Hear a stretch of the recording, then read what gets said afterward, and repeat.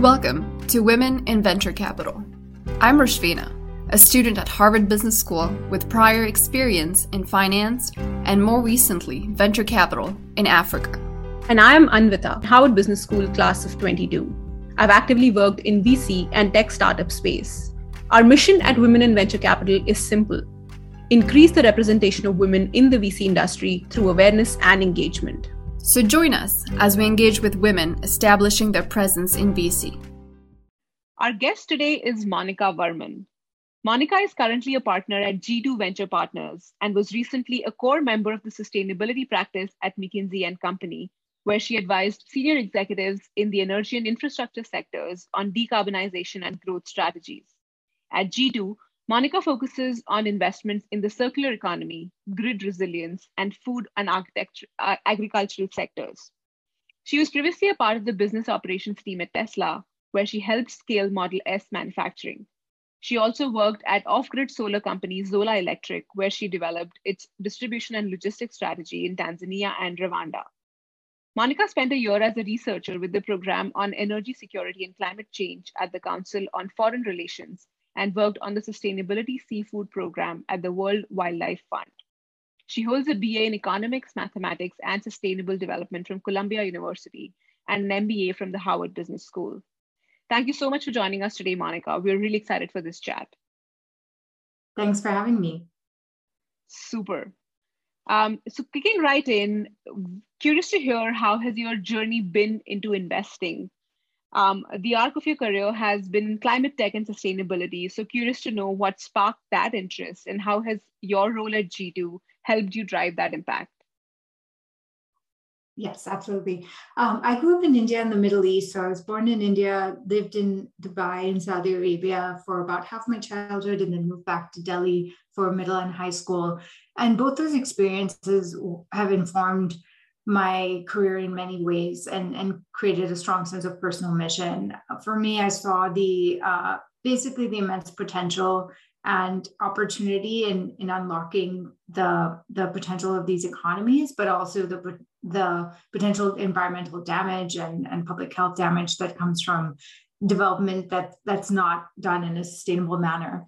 But I didn't really have any language or framework for how to think about that until I went to college. I went to Columbia. I was in the class of 2011, which was the first class where Professor Jeffrey Sachs had moved over from Harvard to Columbia, established the Sustainable Development Program, and had made that into something you could major in. And that really brought together a lot of my passion for creating good jobs, developing economies, but also preserving the environment and public health alongside that. So I ended up majoring in econ math and minoring in sustainable development. And that has really driven the arc of my career since. I started my career at McKinsey, did the usual random walk, learned about different sectors, and got a chance to work on both public and private sector topics, and then really wanted to see what innovation and private sector innovation could do for sustainability. So my next couple of roles were completely focused on that at Tesla, where I helped scale Model S manufacturing and bring finance and consulting toolkits to answer questions like, should we make a certain component in-house or outsource it? What shift structure should the factory work on, et cetera? And then at Zola Electric, formerly known as Off-Grid Electric in Tanzania, which was selling solar home systems in rural Tanzania and Rwanda. Both experiences were obviously in incredibly different contexts, but applying technologies that were quickly moving down cost curves to help leapfrog current technologies and decarbonize really critical industries in both transportation and energy. And I really developed a passion at that point and through those experiences for being on the innovation side. I just like the pace. I like the type of people I'm able to surround myself with in technology. Everyone is generally creative and optimistic.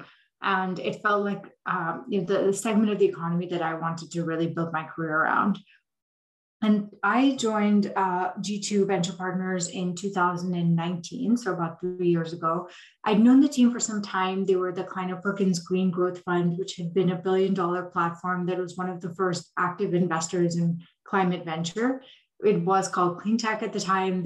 There's been somewhat of a rebranding in the past 3 years to climate tech. But I really like the firm's commitment to these themes through cycles, and as the popularity of then clean tech, now climate tech, had ebbed and flowed over the decade. And over the past 3 years with the firm, I've had a chance to work on a number of different aspects of sustainability. At the beginning, I'd say like 10 years ago, when people said clean tech, all they thought about was really innovations in energy. Slowly that expanded to transportation. But climate tech today incorporates not just those two sectors, but also retail and circular economy, food and ag. We're seeing innovations in future of work to reduce business travel and the footprint of commercial buildings. And so I think there's just so much more opportunity today across different sectors than there was 10 years ago. And you're seeing that in the quality of entrepreneurs, the quality of companies, the number and size of funds, et cetera, that are being raised to go capture that opportunity. So for me, it was a chance to be part of this incredible boom period for an asset class that I feel very passionate about, and to do that and go through that journey with a team that has been in it for a long time through the good and the bad. That's really interesting, Monica. Thank you for sharing that. I've actually been working on a pipeline for climate tech, climate, agri, and food tech in Africa. So I'll definitely pick your brains at some point after this conversation. I want to stay a little bit more on climate tech and really ask you, how has the venture investing in the space evolved over the past few years, and what are the most exciting investment opportunities you see on the horizon? Absolutely. I would say one big change has been on the talent side. And I think even before the pandemic, there was a big rush of funds flows into ESG funds. The success of Tesla, Sunrun, Beyond Meat had spurred a lot of I think momentum behind investing in this asset class. Then the pandemic only accelerated that and caused a lot of people to really think about what they were spending their time on at work and whether that gave them meaning. And then for those of us in the Bay Area, we had one of the worst wildfire seasons of all time in 2020, where there was famously a day of orange skies in San Francisco. And so I think all of those things combined have really driven a large amount of talent into climate tech, both people leaving large companies like Facebook, Meta, et cetera, to go start their own thing, and operators leaving, I'm going to pick on like RPA automation, and then, trying to move into something more like Watershed, where they're able to apply enterprise SaaS tools, but do that on a climate related topic that they're passionate about. So I think the influx of talent, I think, has been the biggest mega trend, and there's been a lot to respond to that. So behind that, a number of funds have been raised fully devoted to climate tech, to the point where Fifth Wall has a climate tech prop tech fund. We just saw Brookfield announce a $15 billion climate fund this past week. TPG, General Atlantic, et cetera, all have climate platforms now. And the Climate Tech VC newsletter reported that the amount of dry powder for the climate tech space grew from $2 billion in Q1 21 to over $25 billion today. So that's it's a huge expansion in a very short amount of time. And that funding is about, I'd say, 2/3, 1/3 between growth and venture. And so what's really exciting is that there's more capital, and then there's also more capital across the life cycle for these companies. So whereas before you had a few maybe mission-driven family offices investing in founders innovating in this sector, but then somewhat of a dry spell for a Series B through pre-IPO with only a few funds like ours that were focusing on that. There's now a huge amount of growth capital available for companies that are scaling. And in climate, these companies can, not always, but they can be more capital intensive than, say, enterprise SaaS. And so I think having that surety of late stage capital is incredibly valuable for the ecosystem and becomes self-reinforcing in many ways. So yeah, I'd say like the amount and diversity of financing, the amount of talent, and then the breadth of sectors that people are innovating in are all things that have significantly changed over the past 10 years. That makes a lot of sense. And I might also add that from a few of my conversations with some of my HBS classmates recently, I also gathered that we've also leapfrogged in terms of innovation, like just the cost of manufacturing has gone down substantially, so as to bring in this growth capital more, and just continued belief that there is a potential to continue launching sustainable businesses and actually have them see a long-term potential of go-to-market and adoption, because now the cost to serve has significantly gone down as well. So completely agree with all that you mentioned, and just added this one. Sticking on the same topic about investing careers, curious to hear, how did your role grow from an investor to a partner at the fund? Could you share how your responsibilities shifted and your perspectives evolved? Absolutely. So for us, we're a relatively flat fund. So the role we title as an investor, I think, is equivalent to what other funds might call a VP or a principal, and involves deal sourcing, deal execution, and then taking a board observer seat to help with portfolio companies after execution. So the shift to partner, I think the main shift has been how much of more of my time is spent on post investment. So, at this level, you are leading the investment and then taking the board member seat. And so I think just the level of responsibility and ownership over outcomes is, and the weighting, I think, of time on post-investment versus pre-investment has shifted. My promotions also happened during a time where the markets also shifted. So it's probably felt more exaggerated in my case. I think that's a very tactical way in which how I spend my time has changed. I think the biggest thing is just having that ownership mindset of, well, especially in venture, once you make an investment, this is your baby for the next 10 years. And so thinking about the track record I want to build, the companies and teams I want to be partnered with through good and bad over the next 5-10 years. I think that has been somewhat of the mindset shift that's happened. Another piece has been thinking about just portfolio level or firm level strategy, just how we're thinking about what our strategy should be, especially in a time of economic uncertainty, and going beyond the lens of, let me find some interesting one-off deals, to let me think about what we're building and whether our strategy will help us build a really successful firm for the long term. That's a really helpful insight, Monica. Thank you so much.